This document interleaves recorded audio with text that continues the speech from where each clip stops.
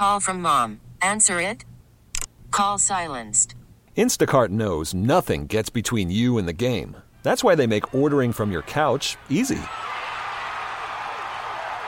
Stock up today and get all your groceries for the week delivered in as fast as 30 minutes without missing a minute of the game. You have 47 new voicemails. Download the app to get free delivery on your first 3 orders while supplies last. Minimum $10 per order. Additional terms apply. This is Fred Bottomer with a look at the week in religion. I need thee every hour, most gracious Lord. Prayer services in Uvalde, Texas, for the 19 children and 2 teachers who were shot and killed Tuesday by a teenage gunman at Robb Elementary School. Lord, we come in agony and we come with broken hearts. We come in disbelief and we come in pain and in anguish. Father, we pray for the city.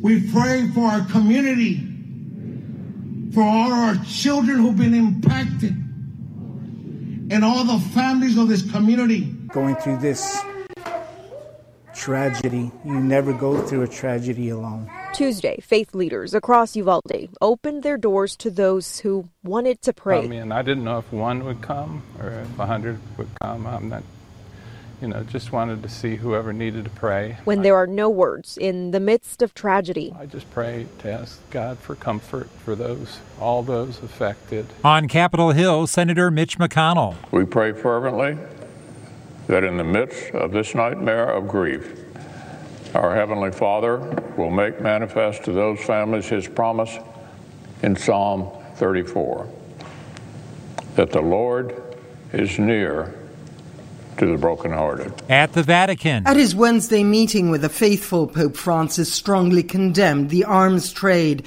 He said he was heartbroken by the massacre in the elementary school in Texas, which left at least 19 children dead and 2 teachers. The Pope said it is time to say enough to the indiscriminate trafficking of weapons, calling for greater efforts to be made to avoid tragedies like this one from happening again.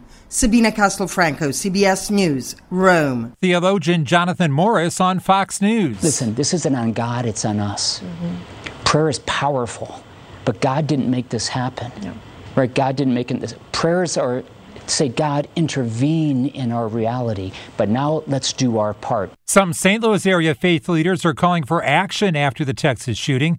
The Reverend Roderick Burton is pastor of New Northside Baptist Church. We do need to have reasonable gun control legislation that honors the Second Amendment, but then also protects. Pastor Linda Settle of Green Trails United Methodist Church says there didn't used to be so many shootings. And there's a sense of I can do whatever I want to do because it's just what I want to do, instead of caring for the other person because that's the proper thing to do. The group of about 30 pastors is calling for background checks, raising the minimum age to buy a gun above the current level of 18 years old, and gun registration.